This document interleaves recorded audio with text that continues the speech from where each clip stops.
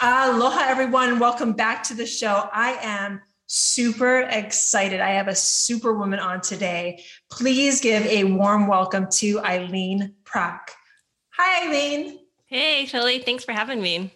Thank you so much for being here. So, Eileen is the co-founder of Bonavest Capital, where they focus on generating passive income through real estate syndications. She's on the path to creating time freedom for her family and two young children, and believes real estate is the best vehicle that can help her and others achieve this dream. Eileen received her MBA from Northeastern University and has a background in finance in the aerospace industry. Whoa. She is also the host of the 5-day per week real estate podcast, How Did They Do It? Real Estate. Welcome, Eileen. Thanks, Philly. So let's jump in. You said you're on the path to creating time freedom for your family. Why real estate? Yeah. So why real estate? Because one, it's something that we can see, we can touch. I like to invest in things where I have a little bit of control over what's going on. I can see it, I can touch it. It's backed by something tangible. A lot of people are invested in stocks and, the typical, stocks and bonds and Bitcoin. And I mean, I think that's great too for investing, but me personally, I just can't wrap my hands around it. And so my husband does a little bit of on the side as well. But I'm like, don't tell me anything about it. It's just in the bank, like whatever happens, ups and downs, I can't see it. It stresses me out. But with real estate, what I found I love is that, especially with multifamily, we can create this forced appreciation. We can have control over how much value we create in it. And that's something I really like, which is what has really drawn me to real estate. Let's give my audience, especially some of my newer real estate investors in my audience, sort of a crash course into large multifamily. I hear what you're saying about your other pillars. And I was just talking about this too, your other pillars of wealth and crypto and stocks and all of that, like kind of non-tangibles should be a part of your portfolio if you can afford to lose that money. I understand any investment comes with a sense of responsibility, a sense of, it's an investment, so you might lose it all. You never know. But the thing is, like you said, real estate is tangible. You can actually go there, you can touch it, you can see the doors, you can personally know how you're going to add value and underwrite correctly. So with large multifamily, for anyone who is thinking about getting into large multifamily, you mentioned the kind of things like appreciation and such. What are some key things that an investor needs to know, whether or not they're coming on the passive or active side, that they need to know before they jump in? With multifamily? With multifamily. Yes. So with the passive side of things, you can really just jump on and become a passive investor, which is something that me and my husband started off as well. You're really just partnering with the sponsors on the deal who are, responsible for all the active daily types of activities going on. So they're working with the property managers, they're working, to acquire the loans, they're doing the day-to-day and really making sure that the business plan is implemented correctly. And as a passive investor, you're just partnering with them and really just being an equity partner where you're just providing the investment, but at the same time, you're able to, participate with the cash flow and any upside later on down the road in the sales aspect of it. So really it's... I was going to say, before you hop into the passive investing or the active investing side, a lot of my listeners are passive investors. How do you vet an active investor, a sponsor correctly? I would say us personally, we found that it's really important to vet the sponsor themselves before you look at any deals that are presented. When we started off with multifamily syndications, it was a brand new concept for us. So we really wanted to partner with someone who was really knowledgeable in the space, who had a really great background, track record, who also had their goals aligned with our goals. Because when you're going in as a passive investor, you're really, partnering with these people for, 5, 7+ years, depending on the business model. So before you get into these types of long-term relationships, we want to make sure that we're doing really good due diligence. We're dating them very well, and really understanding whether or not it's a good partnership to get into. Because once you're in, it's very difficult to get out if you're not happy with the investment with the sponsor themselves. But if you're able to do your due diligence on the sponsor themselves, really, really follow up and do your due diligence on their business plans, on who they are, their background, what kind of experiences do they have, and then really just understanding that piece of it, you'll really save yourself a headache down the road. So you guys won't break up. At least end on a happy note. I love it when relationships like that end on happy notes, because that's where we want to go. So, and talking about passive investing a little bit more, the thing is, as a passive investor, I know I think we lie to our passive investors kind of when we tell them the word passive. Like there's really nothing. Yes, you don't have to be in the day-to-day. You don't have to worry about the day-to-day, but you kind of do. You need to keep up with the investment. You need to make sure that your active investor, that your sponsor is communicating with you. So thank you for expanding on how a passive investor should vet an active one or a sponsor of a deal. Now, to give us a little bit more information, especially for my newer investors, I have a good question for you. You started off as a passive investor. What made you take the jump into active investing? It really it evolved organically. So really when we got started, it was really just trying to understand the space, first of all, understand the concept, how it works, how do experienced operators operate in this space, what kind of communications are they sending out to their investors, and really just understanding ourselves as an investor first, because I think that's really important, is really truly understanding what you yourself likes as an investor. What are some things that you're looking for? Because later on, if you decide to go to an active side of things, you at least understand from an investor standpoint, what are they looking for? What's the most important things to them?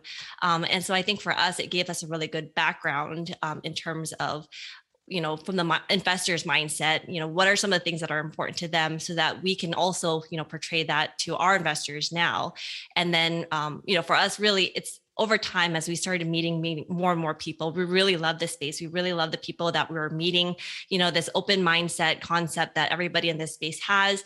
Everybody's so willing to share with with all their different knowledges that they have. They just want everybody to, excel in this space. So there's a lot of knowledge sharing. The community is really amazing. And so for us, we just started getting more and more drawn into the community itself and for the actual concept of it. And we found that to be a really great space to, build long-term wealth for ourselves, and also share it with the people that are around us as well. And so that's kind of how it organically happened that we got into the active side. I love it. And I completely agree. Not that flipping and wholesaling or any other business in general is worse or any less than, but once my husband and I jumped into large multifamily, we found the same thing.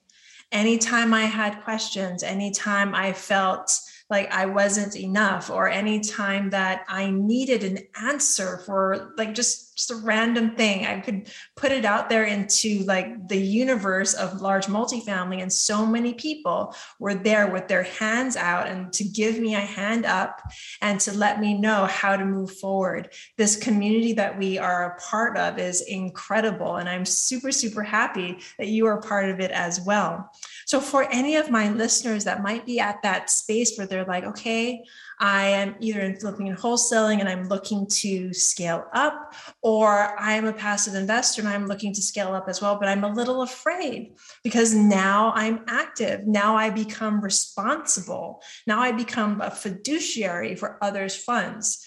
What can you say to them to take those next steps, with the power that they need to do so? So I would first say, really look at yourself first and evaluate what kind of, investor are you yourself, and really understanding that piece of it. Because to the core, who's going to be the most responsible for your money? It's going to be for yourself. And if you're able to, take on and to, treat other people who are trusting their hard-earned money with with you, and then you're able to treat them with the same respect that you're going to hold with your own money, then I would say, really understanding that piece of it first, because it is, like you said, it is a big responsibility. You want to do what's best for them. It's not necessarily, how can I make the most money the fastest? Because in this real estate space, if you're looking to be greedy, if you're looking to just make a short buck like really quickly, you're not going to get very far. And it's all based off of relationships. So you're trying to build long-term relationships with people. So what you're wanting to do is understanding where the investors are coming from, whether or not it's a good fit for them and it's a good fit for yourself as well. And really just truly understanding the investors themselves and understanding yourself and where you're planning to go, what your goals and aspirations are, and do they match with the people that you're wanting to support, you're wanting to help and share this with. I love it. You've basically just explained all the key points of a correct way to raise capital. I don't believe in the term raising capital. I believe in the term of providing opportunity, and that's how you provide opportunity. Eileen, you gave us basically all the points needed to do that. And I get this question a lot, like, how do you do that? How do you become a fiduciary for people? How are you able to feel good about your investments and ... But we both know that the investments we get into are vetted. We know they work, and we understand the terms that we're getting into. And the relationship, that's a key word you just said. The relationships that you have created will turn into those partnerships, but you listen, Eileen, you actually listen to your investors, and you know whether or not your investment, what you have to offer them, is good for them. Yep, I would totally agree. So moving forward, what markets are you in, and how do you look at deals? What kind of deals are you looking for? So the current markets that we are in, we've invested, both passively and then on active space. So we've been in markets such as Las Vegas and the Carolinas, and also in Texas and Florida. So we like all those Sunbelt states, places where they are growing. We see a lot of population. We see a diversity in jobs. People are moving to those cities. So there's a lot of stability in those places. We like to see growing markets. So we're not really bound to one specific area, but we're really looking at the markets as a whole and if it's sustainable so that we can minimize our risks. We like to diversify across different markets as well, so that not all of our investments are in one area, so that we can balance things out. But those are just kind of the things that we look for when we get into different markets. But those are the ones that we primarily focus on so far. So I am a passive investor who is having a phone call with you right now. What are some of the things that you would tell me that highlights you, and I don't want to say over other investors in the space, but what are some of the best things about you that you could provide to me, someone who is looking to invest an X amount of dollars in any of the markets that you just mentioned? What would you tell me? Yeah. So, deals and the different opportunities that are available, they're all very similar when you look at them from one to the other. The returns, they're very similar.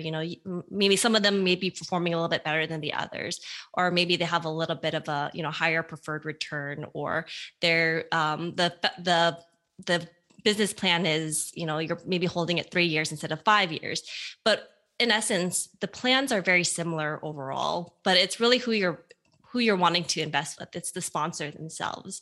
So, my personality and my goals and aspirations may not be the same for you as the investor as well.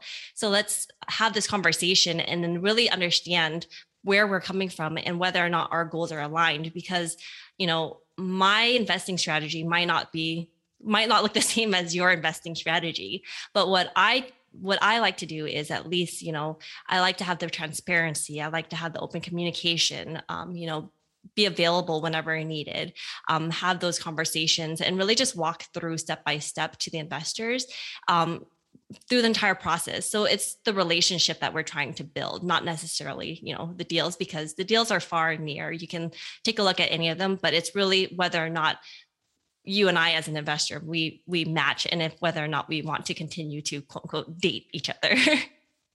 I love the fact that we have that connection between actual relationships and the relationship that you have with your investor, because it's basically the same. It's a relationship, it's a friendship, it's a business partnership. I believe that, I mean, that's why you call them limited partners. They're still your partners, and the general partners and the sponsors are still your partners, and they should treat you as such.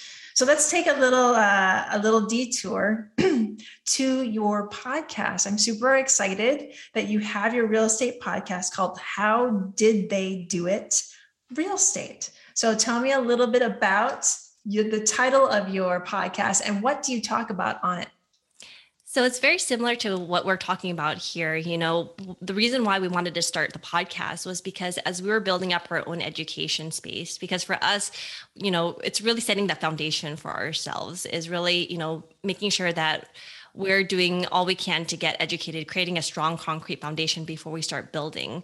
So as we were having these conversations with other people, we realized like, hey, why not share it with other people? Because when we first got started with our journey, podcasting was one of the biggest, I guess, resources that we had utilized to build up our education, our knowledge base. So we really love this platform. And so as we were having conversations, it just kind of like the light bulb clicked, like, hey, it makes sense because we're having these conversations anyway. We learn from podcasts. Why not share what we're learning with other people as well, as we're meeting people in this space? And so as we were coming up with the title, the main questions that we had as we were interviewing them is, how did they do it? And so that's just kind of how it came up. My husband came up with a list of a couple of different names, but that one really stood out because that was the main question we wanted to ask the guests is, how did you do it? How did you build up your business? How did you, change your mindset to be able to scale to a certain degree? How did you manage your time? How did you manage your family? How did you build up that time freedom for yourself? And so we really want to explore the journey with the guests that we have on the show, from, how they got started to where they are right now, how they built it up. What are some of the challenges that they had faced throughout their entire journey? That is an amazing premise for a real estate podcast. I wish I had thought of it. It is the question that we always ask, like, how did you do what you do? How do you do that form of real estate? How did you get to where you're at? So that is ingenious. If any of my listeners want to take a listen on your podcast, or listen to your podcast rather, where can they find it? Yeah, they can listen to on any of the major platforms, Apple, iTunes, Spotify. So you can just search our podcast title, How Did They Do It Real Estate? And then you should be able to find us.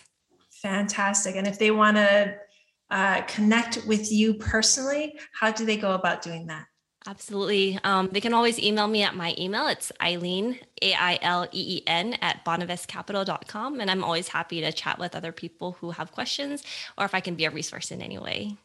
Fantastic. So before I let you go, what are some key things that you want to leave my listeners with, whether it is something that you live by, your motto, or just some key steps that they need to take in their real estate journey?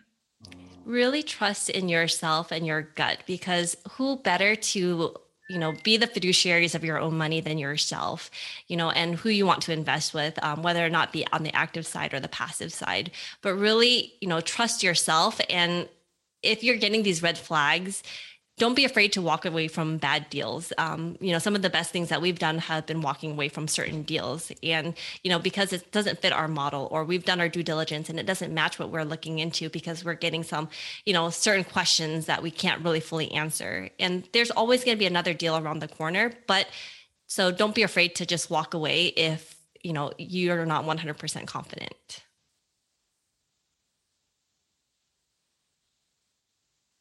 I think your microphone is muted again. I love it. Trust your gut. Don't be afraid to walk away, and simply take the action steps. And this is coming from me. Simply take the action steps needed to get you where you need to be. And I have a feeling, listening to Aileen's podcast, How Did They Do It? Real Estate, will be the next step in your journey. So Aileen, thank you so very much for coming on. I am so grateful to you. Thank you so much for having me, Pili. And to everyone else, to all of my listeners, you are amazing. Know that I am so grateful to you. Thank you for being here. And if you love what you heard, please rate, review, and subscribe. It would mean the world to me. So much aloha, so much peace, so much love. Talk to you later. Bye now.